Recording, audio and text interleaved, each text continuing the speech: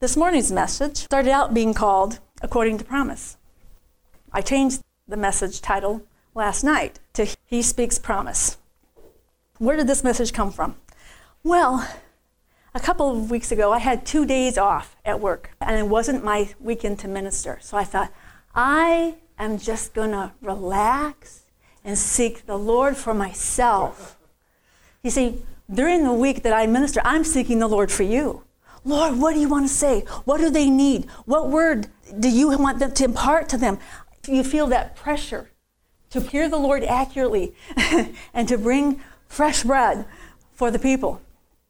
Since it wasn't my week, I thought, I'll just rest. I'll just listen to grace ministers. I'll spend time in the Word.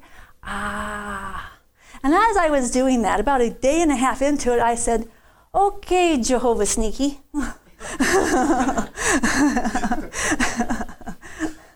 This sounds an awful lot like a prophetic word you gave in church, specifically to Sarah. The Lord really set me up for this. You see, he had a specific word for Sarah. And then the next week, the Lord said, tell the people specific words that are given corporately or corporately available. We need to know that, because a lot of times the way the Lord wants to bring forth a word is very personal to a person, but it is personally available to everybody who's listening. That's why it's corporate, okay? So I was like, what you're speaking to me sounds an awful lot like that, Lord. He goes, yeah, it does, doesn't it? You're so sneaky. Well, what did he say to her? I don't remember the whole thing. That's the thing about prophetic words. We do try to record them. That particular Sunday, it wasn't being recorded. But it was something like this. It was about believing that our heavenly Daddy's love is great for us. That his goodness and his desire for us is to believe and to receive all that is in our inheritance. Our inheritance is the kingdom of God, the kingdom of heaven in Christ Jesus. It is being able to bring heaven to earth. He wants us to know that he doesn't want us in heaven. Isn't that shocking? He doesn't want you in heaven. He wants heaven to come to you. He wants us to bring heaven to this earth. That's the plan. Yes, when we're finished, we get to go to heaven. But he wants us to have heaven now. And that was really the essence of that particular word. Why does the Lord give us words like this? To activate our faith. To encourage us to activate our own faith. To provoke us to believe more of the truth of the good news of our Heavenly Father's absolutely free loving kindness. Ephesians 2:8 says, for by grace you have been saved through faith. And this is not your own doing. It is the gift of God. If you listen to Christian television, a large majority of it will tell you you are saved by faith. And they talk about, your faith saving you. Your faith can't save you. Your faith can only appropriate what has already been accomplished. Our salvation was accomplished before we ever received it, but our faith accessed that which is available. It is by grace we are saved. So why does he want us to access our faith, to activate our faith? Well, Romans 5:17 says this, for if, because of one man's trespass, and this is the Apostle Paul speaking about Adam, for if by one man's trespass death reigned through that one man, much more will those who receive the abundance of grace and the free gift of righteousness reign in life through the one man, Jesus Christ. He wants us to reign. You can't reign without righteousness. Righteousness is the requirement. That is what fits us for reigning. What I really like about this particular scripture is the word receive is the Greek word lambano, which means to take. So many believers today are very passive. They ask God for stuff. God, please do such and such. Please interfere in this situation. Please take care of this. But they're not taking it. They're waiting for the answer to fall on them, because we have this concept that receiving is very passive, like rain. If I step into the rain, it just falls on me. Grace will fall on you. Amen. Grace rains on you. But we have to access what's available through us. We have to take it by faith. God, as our good daddy, wants us to have the desires of our hearts. He wants us to apprehend our complete inheritance in Christ. And that includes walking in and walking out all that Jesus paid for. Walking in the oneness with the Father, Son, and Holy Spirit, believing that the righteousness of God is truly my righteousness. Because if I believe that, then I can rule and reign in this life. And I can apprehend all that the kingdom of heaven has available. It's all been purchased by the death, burial, and resurrection of Jesus Christ. It's all available for the taking. Receiving isn't passive. Receiving is aggressive. And God tells us that. There are different Greek words for the word receive. Some of them are very passive. But whenever it comes to promises, whenever it comes to God's will for us, whenever it comes to having an answer to a prayer, he says you have to take it. You have to know that it's for you, and you have to possess it for yourself. Now, how do we bring these realities of the kingdom into and through our lives? Through faith. Faith is very simply believing what God says. It can't get any simpler than that. You would think as believers, hint, hint, as believers, we would be really good at believing, but sometimes we're not. But God tells us in his word, really, that faith is always for grace. Now, years ago, in the Word of Faith movement, and I'm very thankful for the Word of Faith movement, by the way. Without them, I never would have realized that you could have anything on purpose. Basically, in the little holiness church I went to, you threw up a whole bunch of prayers and you hoped something good came back. It was really hit and miss. They didn't teach you to actually believe. It was always, well, you never know what God wants. You never know. Yes, we do. Yes, we do. It's right here. He wrote it down so we would know what he wants and what he wants for us. So faith is always for grace. You know why? Grace is absolutely free. Absolutely free. No strings attached, no fine print, no sneaky contracts debiting your credit card next month. None of that. Absolutely free. Now, how easy is it to believe we're absolutely free? If I had a $100 giveaway booth right here, and it said real $100 bills, absolutely free, and there's somebody there with lots of money, $100 bills, you'd ask questions, wouldn't you? Well, how free is it? And how many can you get? And how often can I come and visit? We would start asking some very important questions. Because if it's really free, no strings attached, who's going to take advantage of it? Everybody. Why? Because it's free. Grace is that great. It is so awesome that his absolutely free loving kindness is available to anyone who will believe. If you don't believe my $100 bills are real, you won't partake. If you believe there's a string attached, sometimes it's even, well, I'll feel guilty if I take that. I don't deserve the $100 bill. Okay? And so we don't partake. All these rules and regulations get in our head about being worthy. Okay? But God says his grace is absolutely free. So he put everything that's available, everything in the kingdom, in Jesus Christ, the grace man. He says everything that he bought and paid for is absolutely free.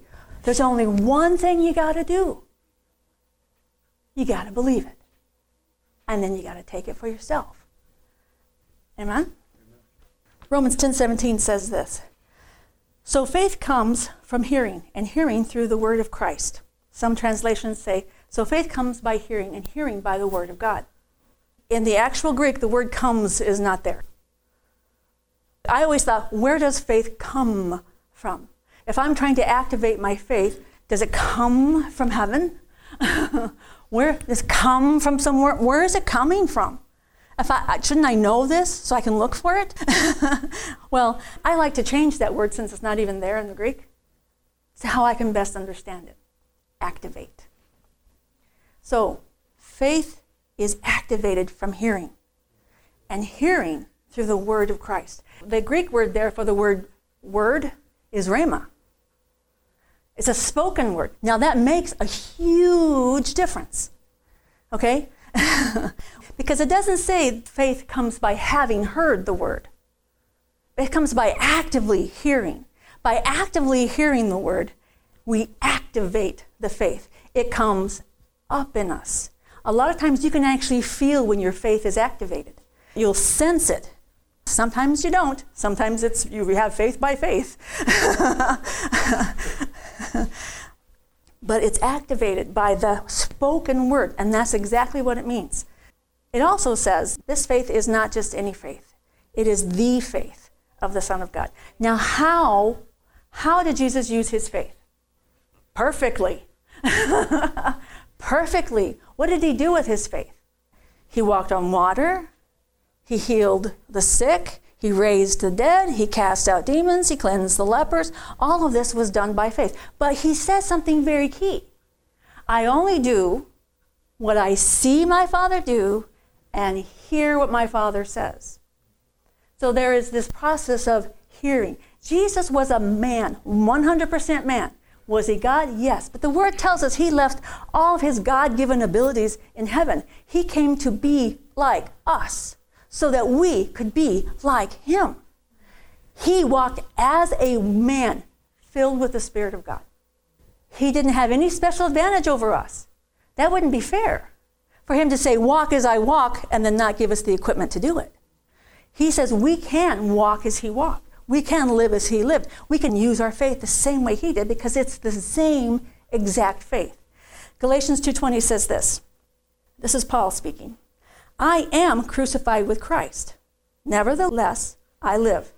Yet not I, but Christ liveth in me. And the life which I now live in the flesh, I live by the faith of the Son of God, who loved me and gave himself for me. The faith. A lot of times, translators will add what you call a definite article, the, when it isn't actually there, just because of the way we speak English. But this the is there. This is the faith, the one and only faith of the Son of God. He makes this whole thing very personal and all about grace. He says, who loved me and gave himself for me. Whenever you find grace, you're going to find faith. And that's what it was with the Apostle Paul. He understood that this magnificent grace enabled him, activated his faith, the faith that the Lord had given him, the very faith of God. Faith also takes the word of God personally, just like he did. He does, of course, go on to make it plural for everyone. But he made this very definitely, I, personally, my Jesus died for me. Me. So often, believers will generalize. Yes, Jesus died for everybody. Did he? Well, of course he did. But until it's personal for you, until you say, no, he died for my sins. I'm taking the gift that he gave. I'm taking it. I received this wonderful gift. It doesn't become powerful and effective. There are lots of people in churches who have heard the good news that Jesus died for them, but they've never understood that simply believing that he is not enough. It has to become personal. I have to take him for myself. So what does this grace provide? The Apostle Paul again says, Romans 8:32, speaking of God the Father, he that spared not his own son, but delivered him up for us all, how shall he not with him also freely give us all things? You see, there's a so-called $100 booth in heaven. Only it's much better than that. It's called the throne of grace. And everything there is free. Whatever you have need of, he says, because I have already given everything you need in my Son. You receive my Son, you get it all. It all becomes available to you. When he sees that we are not activating all things, he'll speak a word, a scripture, and a promise to activate our faith. It is important, this spoken word concept, that we hear the word of God, whether it's a scripture or just a personal word for us, that we understand that there is power in his word. Literally, power in his word. John 6:63 says this. It is Jesus speaking. It is the spirit that quickeneth, make alive. The flesh profiteth nothing, but the words I speak unto you, they are spirit. They are life. That's how important it is to receive a word, not just to hear a word, but to truly listen and take it in and says, this is for me. How many of you have ever received a rhema and you knew it was God speaking directly to you? One of my favorite ones is the one that my daughter and I both got the same day on a Sunday morning. We were in a church service. It was probably early summer. And the minister was ministering on grace, actually. He used a scripture that you only normally hear at Christmas time. For unto us a child is born, and unto us a son is given. Now, that had nothing to do with the main body of his message, but the Holy Spirit quickened it. Just like it said in the scripture, he quickens, he makes it alive. Suddenly I knew this was the promise for her. We get out of church and she says, God gave me a word. Let me guess what it is. What he loves to do is he loves to confirm his word. You see, he doesn't want to just tell you. You might talk yourself out of it, especially if it's awesome and wonderful. So he told me, and he told her, and we got together, and we said, yes, this is God. And in fact, she had a child born to her and a son given to her. God has a specific word. Now, is that out of context? Yes, but God doesn't care. We're not talking doctrine here. We're talking personal word to me. Will God speak personally to you about something like that? That specifically? Yes. And his favorite way to do that is to use the word. Why? Because when we hear, what happens? Faith comes. When we know that we've heard the word of God, when he's confirmed it, and he says, this is my word, this is my promise, you can bet on it, you can take it to the bank, you can take it to the throne of grace, and make a demand, this is mine, and I'll not settle for anything less. That's the power of a word. That's the power of a promise. When the scripture becomes a promise, it becomes empowered. You see, how many promises are in here? Really? How many of them do you know? How many have you taken for yourself? Not enough. How silly are we? He says, when you read this, you can go looking for a word. It's that important to us, it's that to our walk, that we can go looking for a word. What's your need? One of our classmates in school, his name is Michael Clark, he had an issue with his foot, and they were talking amputation. And of course, the school was praying, and everyone's praying for him and believing and standing. And one evening, my husband goes, I think I'm going to call him. Now, he doesn't have a cell phone, so calling him is not easy. So he finally found out where he was in the hospital and how to get a hold of him, and he was talking to him on the phone. While he's talking to him on the phone, the Holy Spirit starts talking to me. I just happened to be reading my Bible, and guess what? I came across a scripture on feet, and not letting your feet go, letting your feet slip away. And I was like, this is hysterical, God. But you know what I knew? It was quickened. It was quickened. It was the right, and I had like 12 of them, all about your foot. And I was like, can God be specific? Yes. Does he want to be? Yes. Why? So it will activate your faith. Otherwise, we spend too much time hoping and wishing that God would do something. When we get a word, we know. What is faith? I know my God has said. I know my God has provided. I know my God is making a way. I know it. How do I know it? I have heard from him. I have the promise. When a scripture becomes a promise, it becomes empowered. The truth is, you can't believe a scripture you haven't heard. It's just impossible. And in the absence of knowing the truth, our little brains like to make it up. So if you don't know what the truth is, you'll come up with something reasonable that may or may not be scripture. So that's why it's so important for us to have a promise, to have a word for those things that we have need of.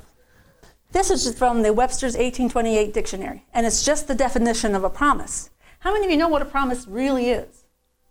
I mean, we think we do, don't we? In a general sense, a declaration, this is a promise. A promise is a declaration, written or verbal, made by one person to another, which binds the person who made it, either in honor, conscience, or law, to do or to forbear, and that just means not do. To do or not do a certain act specified. I underlined that one. We need to be specific. A declaration which gives to the person to whom it is made a right to expect or to claim the performance or forbearance of the act. That's amazing! God says, when I give you a word, I give you a promise. He's saying, I bind myself to that word. I willingly put all my resources at your disposal to make sure that you can have what I've promised. But what do we have to do? Expect and claim. Expect and claim. The second one I like too. Now this is referring to a contract or a covenant. In law, a declaration, a promise, is a declaration, again, verbal, something we hear, or something written. It's either one. It's logos and it's rhema, written or verbal, made by one person to another for a good or valuable consideration. There's no bad stuff in here. We don't make promises for bad stuff. God doesn't make promises for bad stuff. In the nature of a covenant by which the promiser, that would be God, binds himself, and as the case may be, his legal representatives, to do or to forbear some act, and gives the promisee, us. My husband asked me, is that a real word? The promisee, a legal right to what? Demand. To demand and enforce a fulfillment. Okay, who wants to run to the throne of grace right now? He says, all of my promises, you can bring them to me and expect. Expect. He says, I bind myself to that word. How impressive is that? It's amazing. In my little brain, I just see a physical word, like rhema, and Jesus just stuck to it, following that word wherever it goes, because he's going to make sure to watch over that word to perform it. He's not going to let one word fall to the ground. Amen? We are not making a demand on God, though. Yeah, that would be, because it says the word demand. Sometimes we think people are going, come on, God, you have to do this. No, that's not what it means. God doesn't answer temper tantrums. That's not what it means to make a demand. What it means is to write a check. But before I get to that, I want to tell you another story. If we know that this is the truth of God's word, that all of his words are a promise, all of them, and we can make demands on those promises, we can rest assured that power behind that promise is there. We can do amazing things. One of the stories we heard at our graduation was this couple went to Ecuador, and Charis Bible College is going to probably open a Bible college there. And while this couple was in front of the hotel, there was this loud noise and screaming and dogs barking, and something very bad had happened, and they ran to see what it was. And behind the building, there's this woman on her hands and knees screaming and crying. And there's a man holding a baby, and the baby's dead. The baby had fallen on its head and had died.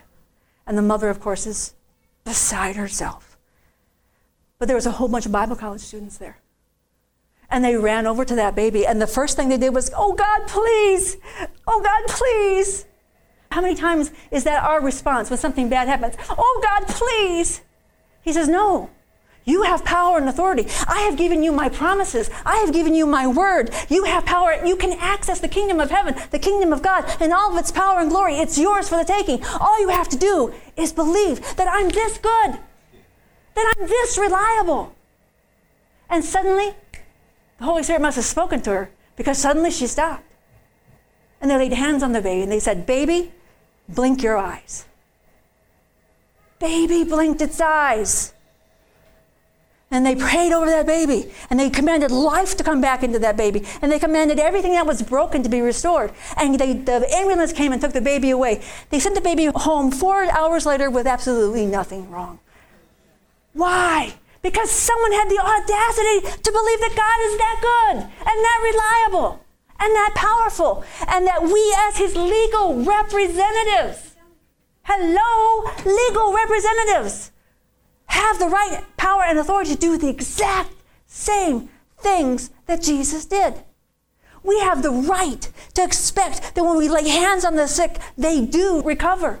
That we can speak to that which has died and say, live in the name of Jesus. Receive the very resurrection life of Christ himself. We have the power to do that. How many of us are walking in that? Not me. I wish I was, but it's not. Why? We need a promise.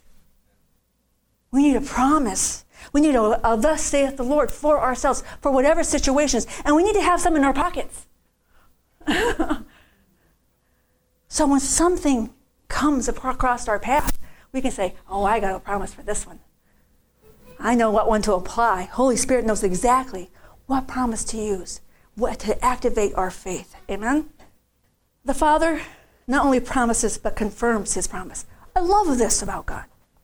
You see, you would think that God, who cannot lie, telling us something would be sufficient for us. But he knows that we are but dust. He knows the frailty of our humanity. And he knows that we struggle with unbelief. There's this natural unbelief that happens to us. If you've ever had anything that hurts, you know your body talks to you, and sometimes very loudly, and sometimes continuously. And so even though we believe in our spirit man, I believe the stripes of Jesus are enough. I believe I've received my healing, but it just hasn't manifested. He knows that the struggle to overcome that constant talking, we have to have a promise, a weapon to fight that unbelief. We can't just tell unbelief to go away. It doesn't. We have to replace it. There's one minister, I really like him. His name is Arthur Minchez. He said God was talking to him about unbelief. Guys, he's like, why don't I see more stuff happening in my life, God? He says, because of your unbelief. He goes, are you kidding? I'm a faith preacher. How can I have unbelief? He says, you believe all the time. He's like, what? Unhealthy, unprovided for, unprotected, unforgiven. He says, you constantly believe So we have to change the And one of the best ways to make the unthinking and the unbelieving go away is a promise. A promise. When we know we've heard from God in a particular situation, we know it's a specific word for us. We can make that go away. Hebrews 6:13 says this. For when God made a promise to Abraham, since he had no one greater to swear by, he swore by himself, saying, surely, absolutely, positively, without a shadow of a doubt, I will bless you and multiply you. And thus Abraham, having patiently waited, obtained the promise. For people swear by something greater than themselves, and in all their disputes, an oath is the final for confirmation. So when God desired to show even more convincingly to the heirs of the promise the unchangeable character of his purpose, he guaranteed it with an oath. So that by two unchangeable things, the promise and the oath, the promise and the confirmation, in which it is impossible for God to lie, we who have fled for refuge might have strong encouragement to hold fast to the hope set before us. He promises us and even swears an oath because he's trying to get us to rest assured. Rest assured that what we have been promised either is already accomplished or will be done according to his will. I heard a minister say this. You need to know what moment you're in when it comes to using your faith. Sometimes he's going to want you to rest like a child. When the Lord told me that he had chosen Mark Testerman to be my husband. I said, what am I supposed to do? He said, nothing. This will be a work of my hand. I don't want you messing this up. Sometimes he says, do nothing but believe. Other times, you have to use your promise as a weapon, because there is a real enemy out there who wants to steal, kill, and destroy. And if you don't have a promise, you don't have a weapon. And he'll run over you with unbelief, with fear, and with doubt. When you know that you know you've heard the word of God, nothing can move you. Sometimes you have to use your promise like a weapon. Sarah had to use that with that very same promise. When it came time for the children to be adopted, God is so good. He promised her two, but there was a sneaky third one in there. God is a God of abundance. I will multiply you abundantly. God loves abundance. And so when it came time for the children to be adopted and the birth parents to relinquish their rights, one of the birth parents wasn't going to show up. We're told he had been using drugs, which means his testimony would have been inadmissible. Her first response was like that lady in Ecuador. Oh no! God! And then she said, wait a minute. Oh no! Oh no, you don't, devil! You bring him back. No, I have a promise. You see, her faith kicked in. She'd been carrying that promise for 5 years. When you carry a promise for that long, guess what? You're ready to activate something. You're ready to make that demand. And sometimes you have to make that demand with the enemy of your soul to say, you will not trespass into my life. You will not take what has been given to me by the Lord. I have all power and authority given to me by the Lord Jesus Christ. We have sometimes got to get an attitude. So but you need to know what moment you're in. Because if you're stomping and snorting and you're supposed to be resting, it's counteractive, the faith. 2 Corinthians says this, chapter 1, verse 20. For all of the promises of God in him are yes, and in him are amen, unto the glory of God by us. We know that in Christ, that's the point. The free $100 booth isn't anywhere else. It's only in Jesus. The grace booth is only in Christ. If we know that we are in him, if we know that we are the righteousness of God, and that he wants us to rule and reign, for us to take dominion and reign in life, we can do that because of this wonderful blank check called Jesus. All of the promises. How many do you know? Which ones are yours? How many of you are activating them? If we want to win, we need to activate our promises. If we want to reign, we have to know what belongs to us, and we have to know it specifically. Get a word from the Lord. You're going to need it. One of the things that the Lord had said in this word to Sarah was basically, dream big. Now, when the Lord was ministering this to me, he's like, how about you? I said, well, that acorn didn't fall too far away from this one. I'm not a big dreamer, Lord. I've been more nuts and bolts, the day-to-day, getting through life, kind of believing. Life has a way of making you do that. You're believing for this little thing and this little thing and this little thing, the day-to-day stuff. See, he said, but if I gave you a blank check, what would be on it? And at first I was like, oh, Lord, I don't like this question.